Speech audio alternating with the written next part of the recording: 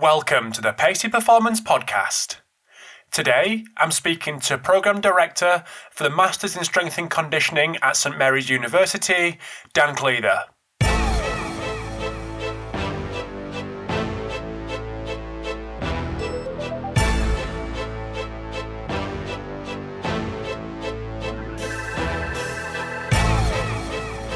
Thanks for tuning in to this episode of the Pacey Performance Podcast. So today I am delighted to welcome the Programme Director for the MSc in S&C at St Mary's University, Dan Cleather. So Dan has caused a bit of a storm on Twitter these last few months and chatting around a few issues, maybe misconceptions or misunderstandings in the world of sports science and strength and conditioning. So the first one being ankle range in the squat and actually coaching the squat and effective coaching of the squat. Secondly was around force velocity, the force velocity relationship and the force vector theory. So that's a really interesting chat that I have with Dan, especially around that force vector theory.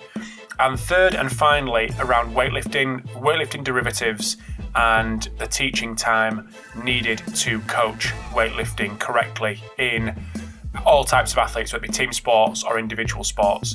So similar to the chat with Franco Impellizzeri, where he challenged a lot of the common thoughts in the industry, really. This is definitely along the same lines with Dan. So really appreciate Dan coming on and being so honest and open with his views on some topics that can cause some potential arguments on Twitter between two big guys in the industry. So thank you for tuning in, and I'm sure you'll love this episode with Dan.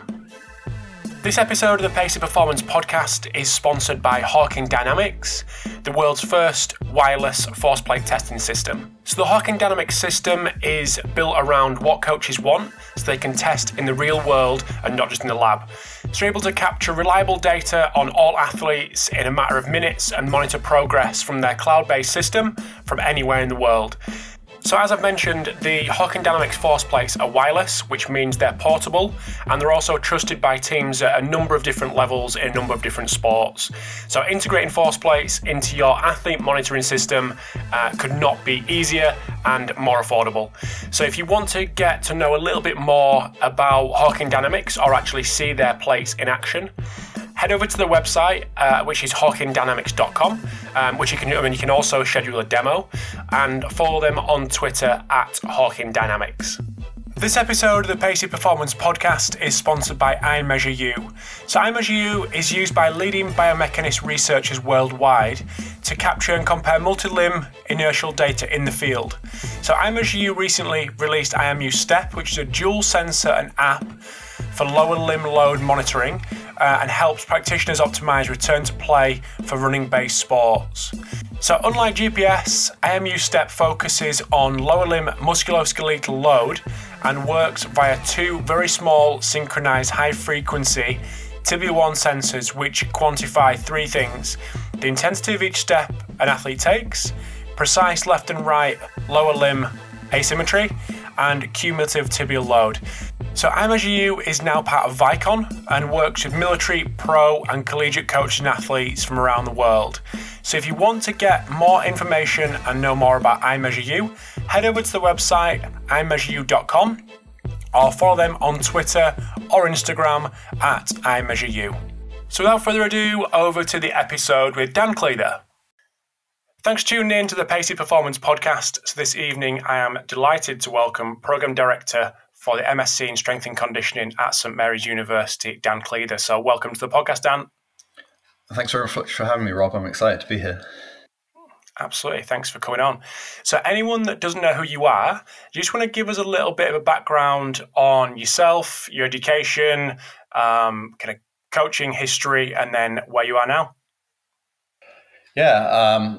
So I guess I started off at university. I studied maths, which is very different from S&C. And I kind of worked in the city as a banker for a couple of years just because I didn't really know what I wanted to do. In the end, I realized that, strength and conditioning was what I was interested in. But at that time, I didn't really know how to learn how to be an S&C coach in England. So I went and did a master's in California at Long Beach State. While I was there, I volunteered in the weight room with the college athletes. So I was there for a couple of years. Then I was lucky enough to get a job with the English Institute of Sport really early on when it was starting out. I worked for the English Institute of Sport as a strength and conditioning coach then for around about 6 years before I came to St Mary's to start teaching strength and conditioning. I've been doing that for about the last 10 years now, I think. So not a traditional, like you said, not a traditional background in coming through the system. So what was it? Was it just a general interest of being in the weight room that kind of moved you from being in the city to do obviously the path you chose? I mean, I'd never intended to go and work in the city. Like I just like a lot of 21-year-olds, I just didn't know what I wanted to do, and it sounds silly, but I kind of fell into it. Like it's you'd be kind of like, how do you fall into banking? But it's kind of a logical place to fall if you study maths. And then I wasn't aware of this profession called S&C, but then when I did become aware of it, you know, like I guess for a lot of people who are starting out in our profession, it, you know, the idea of being able to work in sport was very attractive to me. Mm-hmm. I was speaking to Tom Batchelor at Harlequins, head of sports science at Harlequins. I think he started out as a banker. He works in the city as well. Yeah, I think so. Okay. Yeah, that was surprising. So yeah, two people in a week. I didn't realise that. Yeah, I'm sure. Yeah, I'm sure that's what. Yeah. Oh, is he? Yeah, I'm sure he did. I'm sure that was what came up in conversation, but maybe worth a chat. So, in terms of your role at St Mary's, where's that kind of developed from and to where it is now?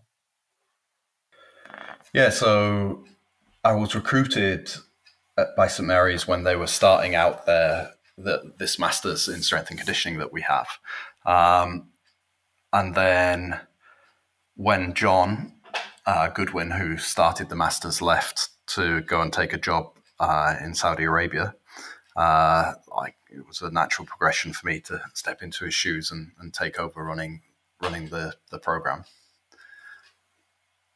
But you don't live in the UK. Many people will know. Many people won't, I guess. Yeah. No, I mean, I live in the Czech Republic now. I guess that sounds a bit weird, but RMS, it kind of makes sense. But yeah, our MSc is distance learning. So kind of our students are spread all over the world. And actually now a lot of our tutors are spread all over the world. So I live in the Czech Republic. Stephen, who also teaches on our masters, lives in Belfast, and Haley, who's another of our tutors, lives in Canada. So yeah, we have distance learning students and distance learning tutors as well. Mm-hmm. So what is it about? I mean, obviously I spoke to John 3 episodes ago about his, obviously the role that you now have. What is it that, and he was talking about how he felt about the role and what led him to go to Saudi Arabia and what led him to come back. What is it about that specific role that you enjoy? Do you get much coaching time? I guess you obviously get the on-sites where you've got the coaches, where you coach the coaches, but do you get much coaching time with the with athletes like yourself in Czech Republic? Yeah, I don't do very much coaching at all now. I do a little bit of weightlifting coaching. I've got one weightlifter who's very good, who I work with, but yeah, my coaching is pretty limited now. I've kind of, I mean, where I guess I'm different to John is that, like, John always wanted to get away from being an academic, whereas I've kind of, I feel comfortable as an academic. It's the right place for me, I think. Uh-huh. Absolutely. So we'll just move into the coaching chat on that note. And something that you've written about, and something that I wanted to chat about was a few of the things that you'd mentioned on Twitter and got some debate going, which I've absolutely loved over the last few months. And that was, the first thing was ankle range in the squat, which you've identified as an area that people often gravitate towards to fix issues. And you've obviously given a counterpoint to that. I just wanted to dig into that area and get your views on that, and then we'll probably jump off from there if that's all right. Yeah, no, I'm excited to talk about it. So I've just talked about how I'm now an academic, but I did spend a lot of time coaching, prior to being an academic,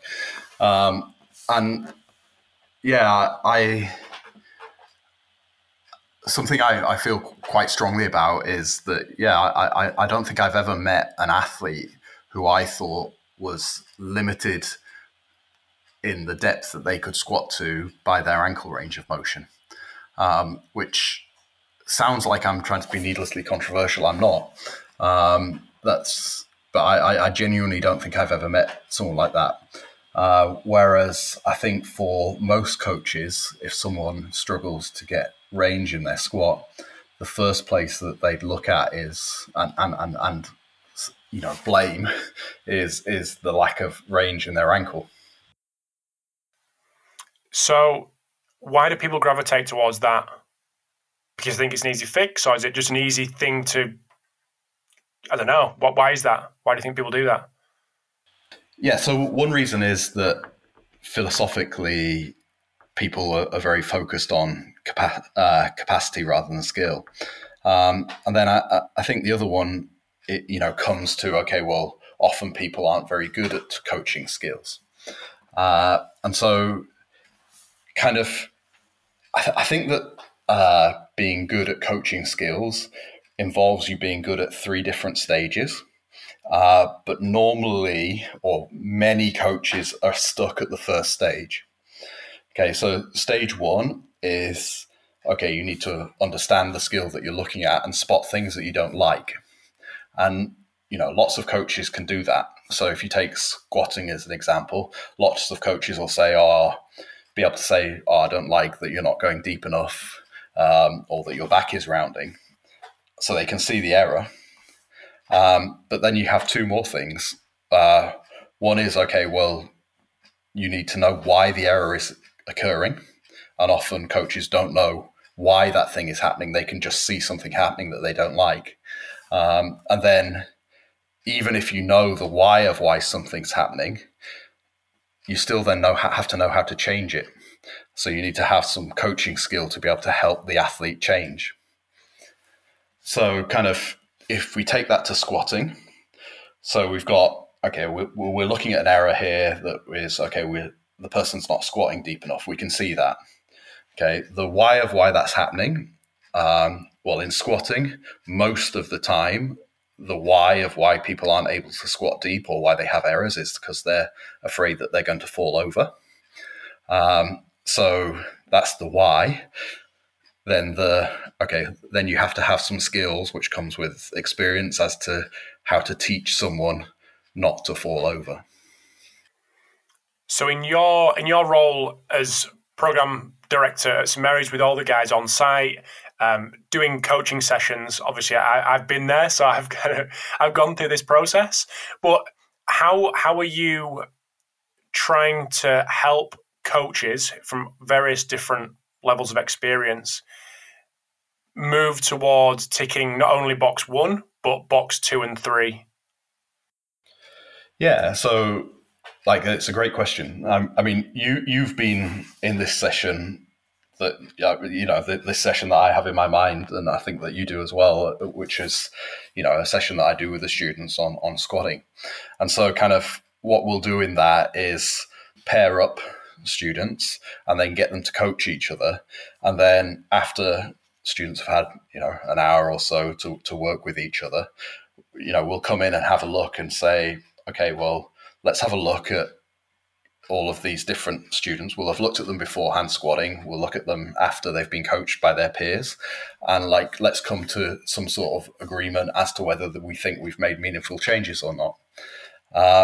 Normally, with only a little bit of browbeating from me, we can agree that actually most most of these students won't have changed what they're doing in their squatting very much, because the students will have been able to identify, okay, I want to change this, this, and this, but then they've not really had a plan as to how to do that. And then the next part of this session, I set myself up to fail, because I say, okay, now I'm going to change everyone. But it hasn't failed yet. But maybe maybe this is tempting fate too much. But then after that, I'll explain, the stuff around, okay, well, the reason these people, are struggling to squat is because they're afraid that they're going to fall over. Talk about why, this balance issue is driving everything. And then talk about kind of, okay, well, how can we teach people to balance? But in terms of the pedagogical question that you're asking, okay, so how am I trying to, raise expectations? Like the purpose of doing that session isn't for me to make people feel bad, but it's more to demonstrate that actually, if you know those second and third steps of, okay, why are things happening and how do you coach them, that actually the process of coaching someone can be much more dramatic and much faster than people typically think. Like typically people will think that, it takes a really long time to teach people how to squat, or a long time to teach people how to weightlift. And I don't think that's the case if you're good at coaching. And then just one other thing to answer your question, then it's kind of like, okay, in terms of the education of how do you get, along this pathway. So the first skill is just being able to spot, things that you don't like. So that's, things that, coaches tend to be good at, of learning technical models, or, having a look at lots of athletes and developing some sort of coaching eye to be able to spot errors. So that's stage one. Stage two is something that's, I think, often missing in coaches' development, which is thinking hard about movement and thinking hard about, okay, well, why do things happen? Because, for instance, often things that happen in movements that you don't like happen because of something that happens earlier. And so kind of, if you want to change what you're seeing that you don't like, you actually have to change something earlier in the movement. To know that, you have to have done a lot of thinking about the skill and understand how parts of it fit together. And then the third part is, okay, well, the coaching. So once you know what you want to change, or what you don't like, what you want to change and what you need to change for that thing to disappear, you then also have to have, done trial and error of all sorts of different ways of actually trying to make someone change. And then you learn strategies that are particular to you, which work for your coaching style in teaching people how to do the things that you want them to do. Mm-hmm. So just rewinding a little bit to the actual art of being in front of someone that cannot squat, and in your thoughts that you've just described about it being a balance issue, take us through the process that you would go through to actually correct that, improve that with an athlete in front of you.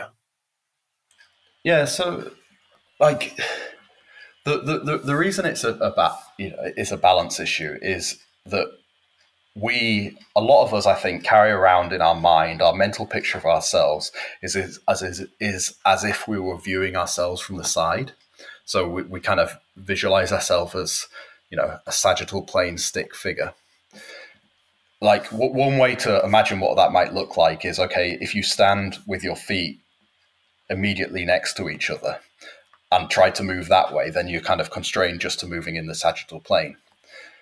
If we were like that, then ankle range of motion would be a limiting factor. And because people carry around this image of themselves that they're like that, then that constrains them from being able to move in a way that allows them to squat better. So then the process of teaching someone how to squat well then is just to help them understand, okay, you're not you've not just got sagittal plane only strategies. You can move outside of the sagittal plane. And in particular, how you do that in squatting is that you use your hip and you use the range of motion you have in other planes in order to solve the balance task. It's quite a difficult thing to talk about without visual aids. And we're kind of, what I'm talking about here, I'm talking kind of around the problem, so talking about the process without actually specifically giving the detail of the squat itself. But to give that detail briefly, when you squat, the projection of your center of mass on the base of support moves either forwards or backwards. If it moves outside of your feet, then you'll fall over. So kind of the cue that we give athletes to push their hips back is a good one. It helps them to start squatting well, but as you push your hips back, you move the projection of your base of support on your feet moves backwards. And once it gets to the back of your foot, if you go any further that way, you'll fall over. And so then typically, if you've cued someone to squat in that way, they'll then start bending or shifting their weight forwards by bending more from the ankle. Okay, so that's where you need ankle range of motion if you're using that strategy.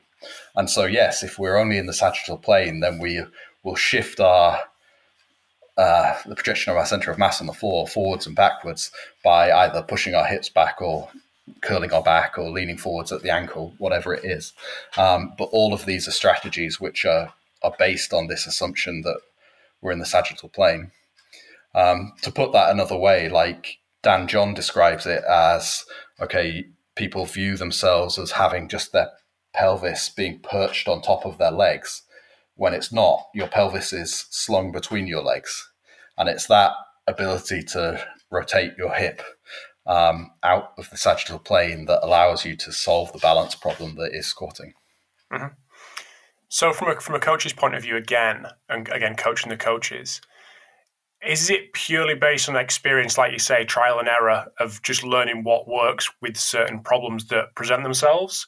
Or is there ways to kind of fast track coaches to be able to deal with these problems more efficiently?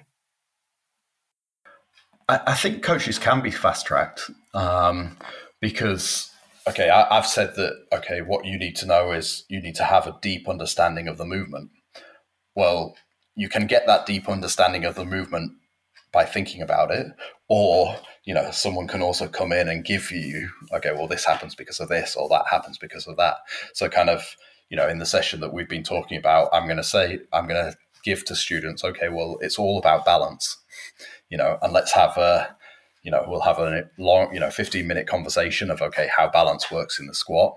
And then hopefully students then can view squatting in that way. So they, that's a big leap in then how they can coach.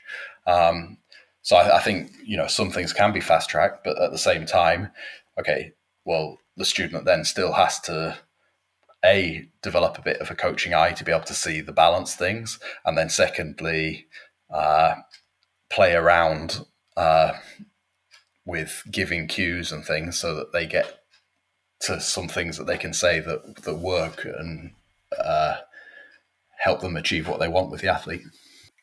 So one thing I wanted to chat about was another discussion that you'd instigated on Twitter, which was, again, very interesting, was around force and the force velocity myth. Would you mind giving us a bit of a background on, firstly, where that came from, and then based on a few of the things that you're probably going to say, I'm guessing we'll jump off from there, if that's all right? Yeah, no worries. So talking about there's this theory that's been advanced in the last few years, which is the force vector theory, which has been a bugbear of mine because it pretty much is based off some very poor mechanical reasoning, and also kind of contradicts one of the kind of key precepts of this principle of dynamic correspondence that often coaches use in order to evaluate if certain exercises are relevant to a sports skill or not. And so kind of what the force vector theory is, and just as an aside, force vector theory is a really, really bad name for a theory because a force is by definition a vector. So saying force vector theory doesn't mean anything. Like it's like saying sky blue theory or something. But yeah, so the idea behind this force vector theory is that some exercises or activities are more horizontal and some activities or exercises are more vertical, and that if you're looking to improve a horizontal skill, that will be better improved by a horizontal exercise.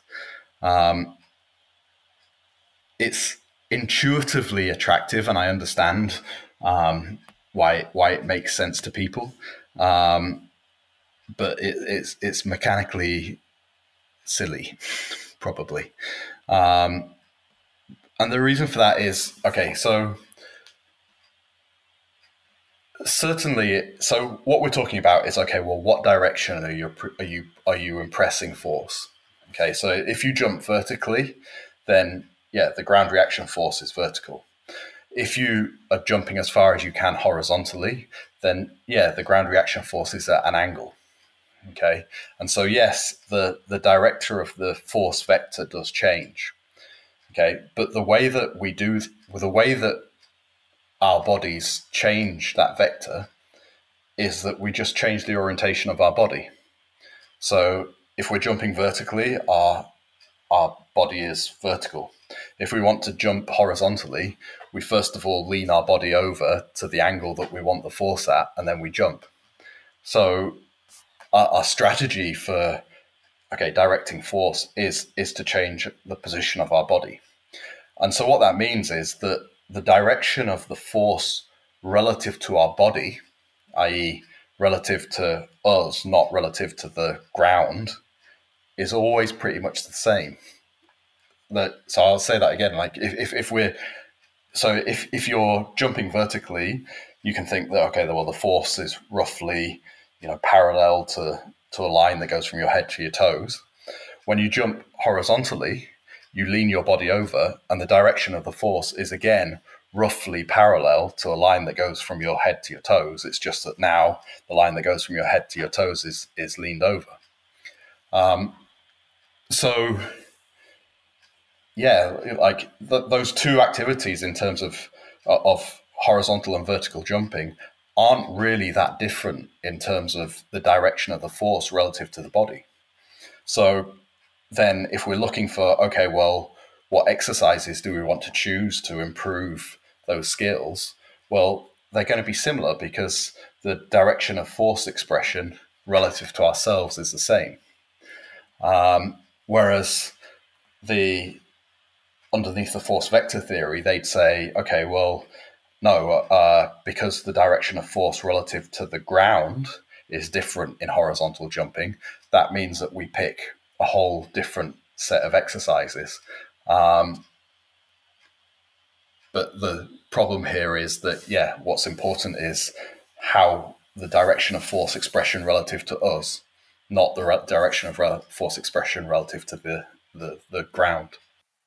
So why the misunderstanding? Because this is obviously filtered down way beyond, peer-reviewed journals into what's happening in exercise selection in many weight rooms across the country, across the world. So why such a misunderstanding for something that you've explained quite so clearly?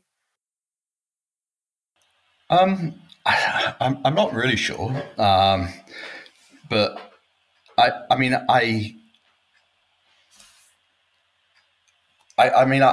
get that it's intuitively easy to understand. Okay, though, that's more horizontal, that's more vertical, and the kind of what we have here is a somewhat difficult concept.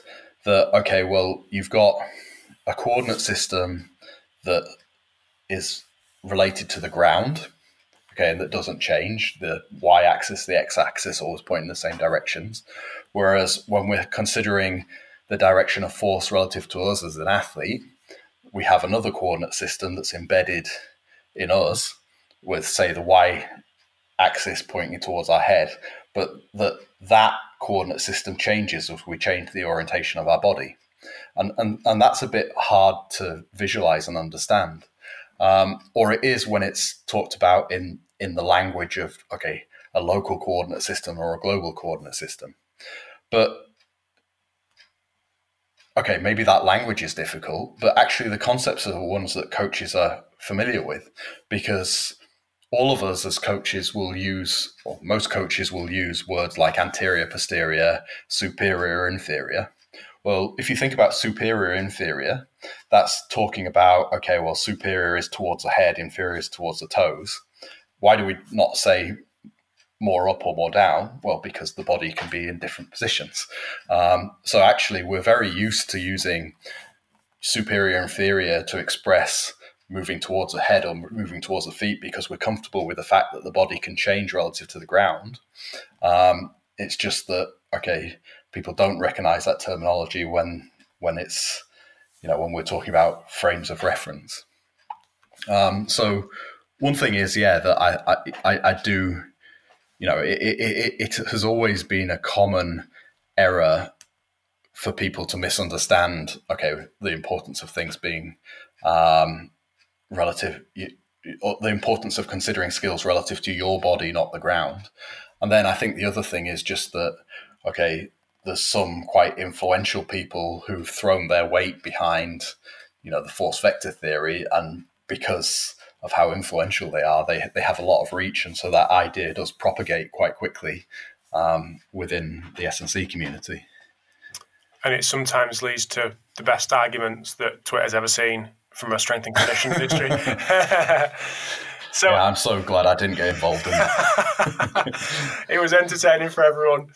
So in terms of exercise selection from a practical point of view, where do you sit on, so for instance, horizontal, so acceleration, for example, how does this fit in with teaching acceleration, teaching top end speed, and people gravitating towards one or the other based on the arguments you've just outlined? How does it fit from a practical point of view? Yeah, I mean, accelerate or sprinting is another good example of, okay, a horizontal versus a vertical contrast, but it's still the same. Like we all know when we're accelerating that, well, the slower you're going and the more that you're trying to accelerate, the more lean you have. As you move to faster or towards top speed running and you're not accelerating, then you're more upright. So again, it's a thing where the athlete is manipulating the orientation of their body in order to manipulate the direction of the force. So, there's an argument that in terms of the direction of force expression, when you're contrasting acceleration and high speed running, like it's largely the same relative to the athlete. That's not to say they're the same, clearly there are differences between those skills, but it's not in the direction of force production. I referred to dynamic correspondence before. So dynamic correspondence is this theory that was popularized by Sif in the book Super Training. And it's essentially 5 criteria that you can use to compare exercises to sport skills. Well, that framework gives you a way of comparing, okay, well, how is acceleration different to high speed running? And then what are the implications of that for exercise selection? And there will be implications. Like, I'm not arguing that you should train the same, but probably, or certainly the more important things to look at when you're looking at the difference between training for acceleration and high speed running is things around, okay, what's the contraction regime? What are the ranges of motion? What's the relative speed of contraction? things about how the force itself is expressed and the positions that the body is in when the force is expressed, not the direction of the force relative to the ground. So we're just going to take a very quick break in the chat with Dan. Just before we go any further, the first point that we chat about in part 2, I should have said the force vector myth rather than the force velocity myth. So slip of the tongue, apologies, just so that's clear, moving into part 2. So moving into part 2, like I said, we discuss everything around force, so force velocity and implications for velocity-based training, and the force vector theory, which Dan has been very vocal and involved in some research in that area, which maybe led to a couple of arguments on Twitter. So that's the first thing we chat about in this part 2. And then secondly, in part 2, we discuss weightlifting, teaching times, the move towards derivatives, and some common misconceptions when coaching weightlifting. So similar to kind of building on what we chatted about right at the start in terms of coaching, but building that out in a very specific way in terms of weightlifting. So I hope you enjoy part 2 just as much as part 1. I also want to say a big thanks to Fatigue Science for sponsoring this episode today. So Fatigue Science have exclusive access of the SAFT model, which is an algorithm developed by the US Army. And if you listen to my episode with Ian Dunican, you'll know exactly what I'm talking about. So the SAFT model analyzes a number of different factors in your sleep history to predict your fatigue for the day ahead.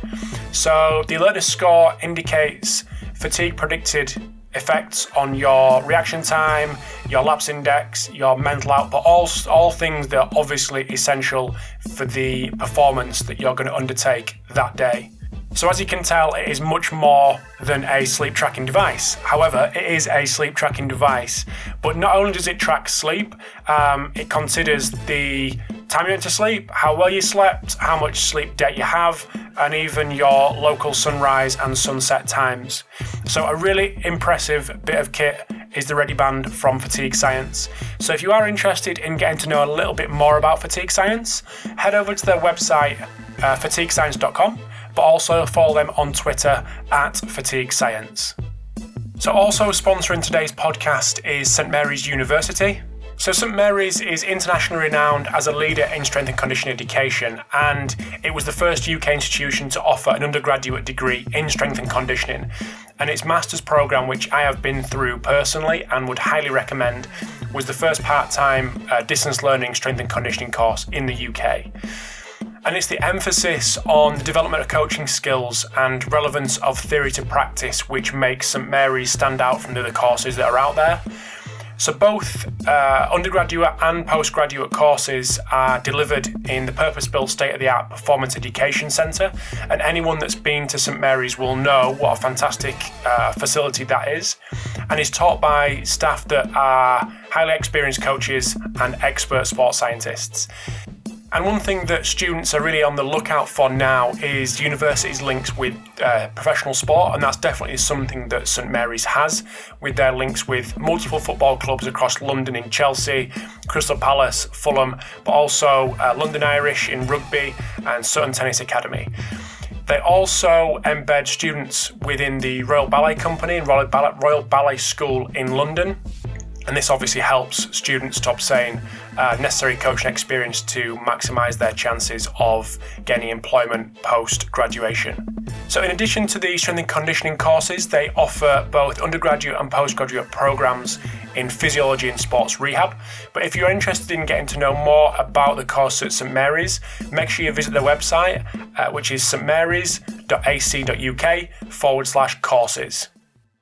Another thing on the force topic is the force velocity myth that you'd, again, created a little bit of a discussion around.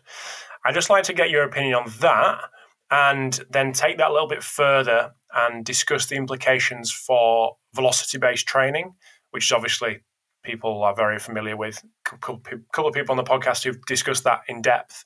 So just to get your opinion on that would be great. Yeah, so the force-velocity relationship is another kind of mechanical thing that's not really well understood in S&C, I don't think, and that does have practical implications. And that's also the misunderstanding comes from the fact that, yeah, one's intuition doesn't necessarily agree with the mechanics. So often people are quite surprised when I say, okay, there is no fundamental relationship, direct relationship, instantaneous relationship between force and velocity within mechanics. There's an instantaneous relationship between force and acceleration, which we know it's Newton's second law that force is proportional to acceleration. There's no equivalent law for a relationship between force and velocity. So what that means is, okay, if you have a really, really large rock and I'm pushing it really, really hard, it could still be moving really slowly. Similarly, I could have a really big rock and I could be pushing it with one finger really, really lightly, but it could be moving really, really fast. There's no direct relationship between the force that's on an object and the velocity it's traveling at. Whereas from Newton's second law, there is a direct relationship between acceleration and its force. If I'm pushing it really, really hard, then its acceleration will be greater. I mean, obviously it's mediated by its mass, but if its mass is the same. So people kind of that goes against people's intuition, because people tend to feel that, okay, if you're pushing something harder, it must be going faster. And that's not necessarily the case. Where the force-velocity relationships comes from is that, well, there is a relationship between force and velocity in muscle. And that's due to the structural properties of muscle. And in particular that, okay, well, we know that as muscles contract, they do so by forming cross bridges and then creating tension in the cross bridge. So that's a process that takes time. Okay, so if you want to have high force, then you need to have more time for cross bridges to form, so the muscle can't shorten or increase its length as fast. So in muscle, there is a direct relationship between force and velocity. And it's this hyperbolic relationship that we're accustomed to seeing, that, okay, well, high force means low velocity, low force is high velocity. So yeah, there is a force-velocity relationship in isolated muscle. But yeah, that's a really special case that's to do with the structure of muscle. And so the question then comes is, okay, well, yes, there is a force-velocity relationship in muscle, but that doesn't necessarily mean that there's a force-velocity relationship for the body. Because there's a lot more going on in the body. And so if we kind of, so we have an open question here, which is, okay, well, is there a force-velocity relationship? So it's quite common in S&C that we'll see, these, people will plot this hyperbolic curve, and they'll put, okay, the force-velocity relationship, and then, at the high force end of the curve, they'll have squatting, then they'll have Olympic weightlifting somewhere near the middle, and then they'll have sprinting at the end, and assume that this force-velocity relationship holds. I'm not sure that's the case. Like if you compare, say, squatting to Olympic weightlifting, well, if there was a force-velocity relationship, it would imply, okay, that squatting is a higher force activity than weightlifting, and I'm not sure that's true. Like you get very, very high peak forces in weightlifting. Like there's obviously a difficulty in comparing things because, Olympic weightlifters will be better at, having high forces than powerlifters, et cetera, et cetera. So it's hard to get numbers that are comparable. But, my gut tells me that, if you compare squatting to weightlifting, there'll be similar forces. Yes, the velocity is different, but the force in them, will probably be similar. Same thing with sprinting. Like the peak forces that go through the foot during sprinting are really, really high. Like it's not a low force activity, but people kind of place this on as a low force, high velocity activity on the force velocity curve. I don't think it works. So that's it, using a force velocity curve to compare exercises. I don't think there's a huge amount of validity in that. There might be force velocity relationships when you look at individual exercises. So if you're looking at increasing the load in, I don't know, like a hang clean or something, then you might be able to plot a force velocity relationship. But again, it's not going to be a hyperbolic curve that looks like the relationship that you find in muscle. I can't quite remember, but I think when I tried to do this, you get more of a linear relationship where it doesn't approach zero velocity like the relationship in muscle would suggest. So in practical terms, and from coaches practicing, again, weight rooms around the country, around the world, is this having a negative, is this belief having a negative impact on what goes on day-to-day practice? Or is just this a theoretical misunderstanding? Yeah, so it's another great question. If we're taking the example of the force vector theory that we were talking about before, then yes, I think it's something that has a negative impact on practice. I think when we're talking about force velocity relationship, it's actually a fairly useful model to describe something that coaches are trying to do. And yeah, there's an argument that, okay, well, the terminology is wrong, but it still kind of works. And I have some sympathy for that. I do. I mean, I'm not a mechanics Nazi, but I do feel that there's some greater insight that can be had in terms of, okay, getting the mechanics more right. So yeah, if you're in. So kind of like what coaches are probably using the force velocity curve to describe is, okay, maybe something like a load velocity curve. So that's load is different to force. So yeah, if you've got more load, then people tend, you might be using more load in the back squat, and thus you're moving slower. Whereas in Olympic weightlifting, you're losing less load and moving faster. So we're getting closer to that force velocity relationship. But I do think that kind of there's more insight into programming. Yeah, if you're thinking about a deeper level. Okay, well, what are the characteristics of the force that we're interested in? And thinking about, okay, am I training rate of force development here? Am I training the contraction speed? These types of consideration, I think, are more useful than, a very crude model of, okay, well, if I've got a bit more load on my back, I can't move as fast. So on the back of that, what is the implications for something that's, again, going on in weight rooms across the country, across the world? And obviously there's technology being sold on the back of this, and that's velocity-based training. Where does that argument fit with that practice? Yeah, so I see velocity-based training two ways, actually.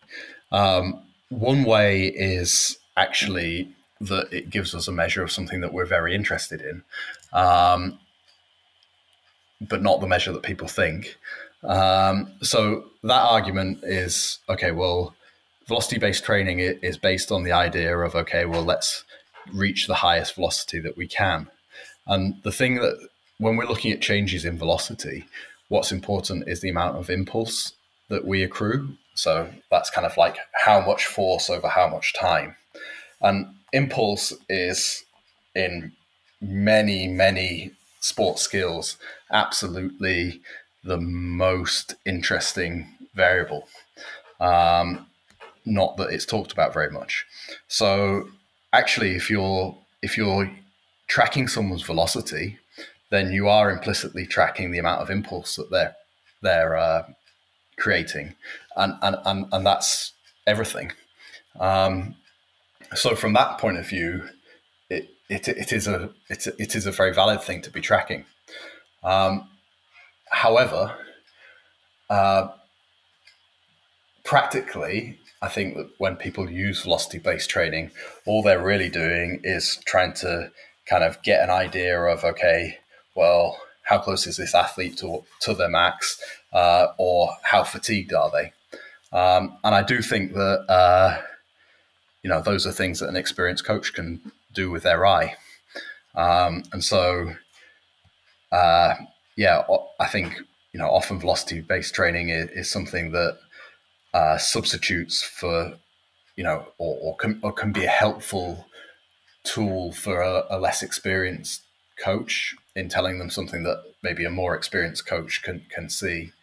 Then I guess my only other thing on it is, going back the other way again, is that, athletes all like it. So kind of, for me, the first reason that I would use it, if I used it, would be mainly just because it makes athletes feel like they're being cared for, and they like that. Mm-hmm. Absolutely, don't we all? One thing that I wanted to touch on before I let you go, and something that you've mentioned a little bit already, and that's weightlifting. And one of the common reasons why people don't teach their athletes weightlifting is the teaching time. So, what's your argument against that and towards using weightlifting with your athletes, if there is indeed an argument there? What's your thoughts on that? Yeah, I mean, it's another topic that's close to my heart. So thank you for asking. And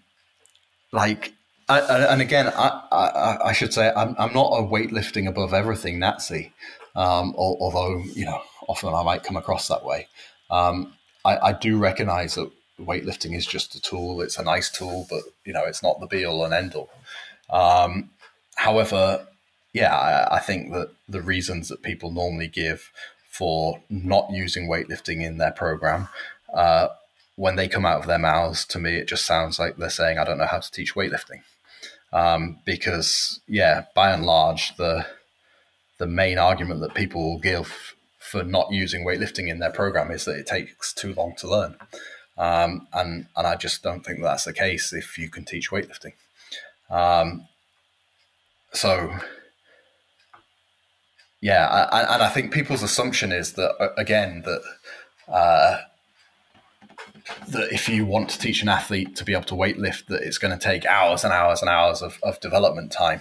That's not how I see it. It's 5 minutes. And within 5 minutes, an athlete can be doing an activity that has training benefit for them, if you can coach it. Mm-hmm. So when it comes to going back to the coaching the coaches, what are the common coaching errors / misunderstandings that you see from them, or you've seen from them many years of on-sites with numerous coaches on the platforms at St Mary's? Yeah, so, I mean, I think that the main thing that holds people back is, and I don't know why it's been lost, but is that, weightlifting is jumping, holding a weight in your hands. And people don't seem to characterize that way, or it's more rare to hear people talking about weightlifting that way. And even when people do recognize that weightlifting is jumping with weight in their hands, they don't coach it that way.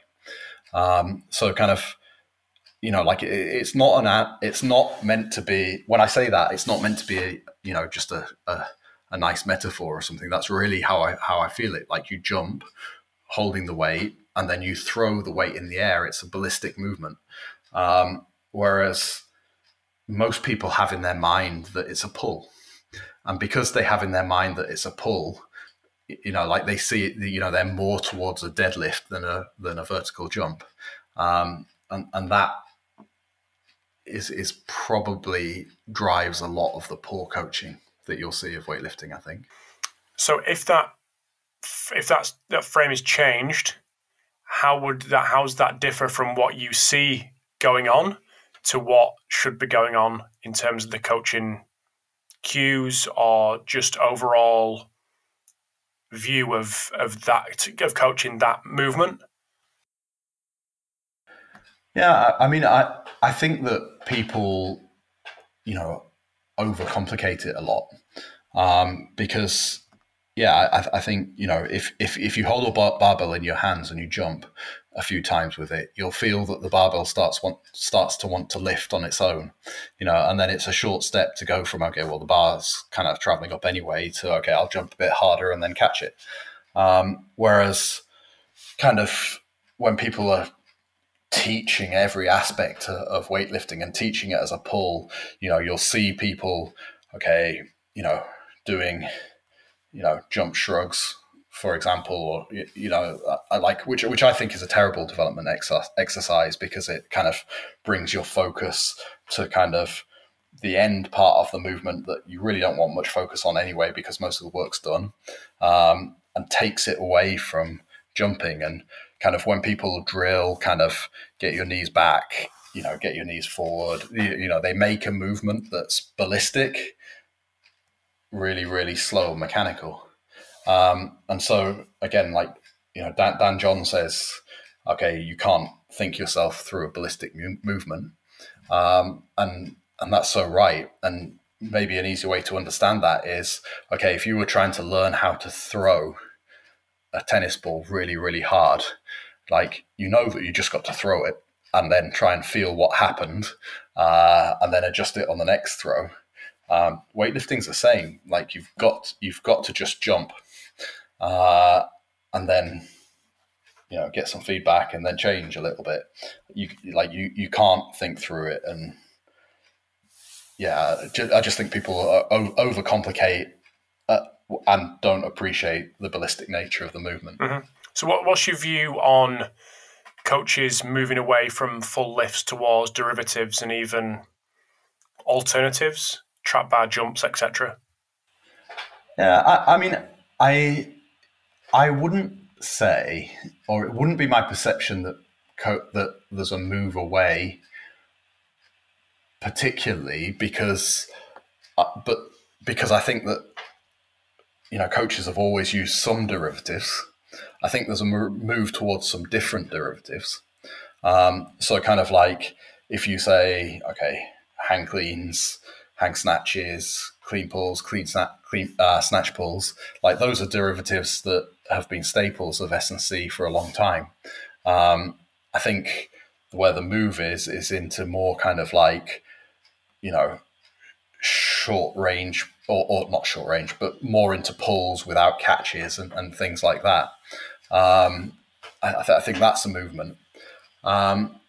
Personally, I normally feel that most of the time when you see people doing those types of derivatives, they lose some of the ballistic character of the movement. That's a generalization. Like, I've seen kind of some video of Tim Sukumel's athletes doing jump shrugs where, like, it certainly retains a ballistic character to it. But I still don't think it's, as ballistic. So I think kind of, moves towards, pulls kind of, like they're all just tools, but they just take the emphasis away from what's interesting and useful in weightlifting, which is that it's ballistic. With regards to kind of loaded jumps and things, I don't so much see it as a change, or it's not there is a change, but it's possibly just in the way that people are applying load. Whereas before people would jump with a bar on their back or holding some dumbbells, now everywhere has a trap bar. So they use that instead. I do think that the character of a loaded jump is different to the character of an Olympic lift. And so for me, it's not an either or, it's a both. And I think that if you're feeling that you can substitute out an Olympic lift by using a loaded jump, you're missing something. Like, like, both of those stimuluses are interesting and they do different things. Mm-hmm. Superb. Well, I'm conscious of time and I've kept you way past the promised 11 o'clock. But one thing I wanted to get in there was, before I let you go, was your book that you brought out. What was it? 9 months ago, 6 months ago? Is that me just losing track of time? I think about 6 months ago. Yeah, I think about 6 months ago. Yeah. So, firstly, where did that come from? And secondly, where can people have a little look and get it if they're interested? Well, thank you for asking. It's all right. Where it came from, I think, is just, I've just been thinking about this stuff for quite a long time, and done quite a lot of, talking about my ideas and things in my teaching. So it was kind of just trying to get all of that down on paper in one place, or as best as I could. If people are interested in it, then you can. It's available on Amazon, on all of the Amazon stores. So depending what region you are, and you can get it as a paperback or as a Kindle version. And what's it called, Dan? It's called. It's called the Little Black Book of Training Wisdom. And you were hinting at a second book on Twitter the other day. Is that in the pipeline, or is that just thoughts at the moment? I think it's. I think it would be fair to say it's in the pipeline. I'm writing a different book at the moment, which is a bit different. So I wouldn't. So the book I'm writing at the moment is a philosophy of science. So it's a bit of a departure. But then the conversations that we were having on Twitter was all around these kind of force things, and there's quite a few topics where kind of. Yeah, I mean, as we've talked about today, where force isn't well understood, but where it's not just kind of a matter of semantics or terminology, but where there are real implications for training.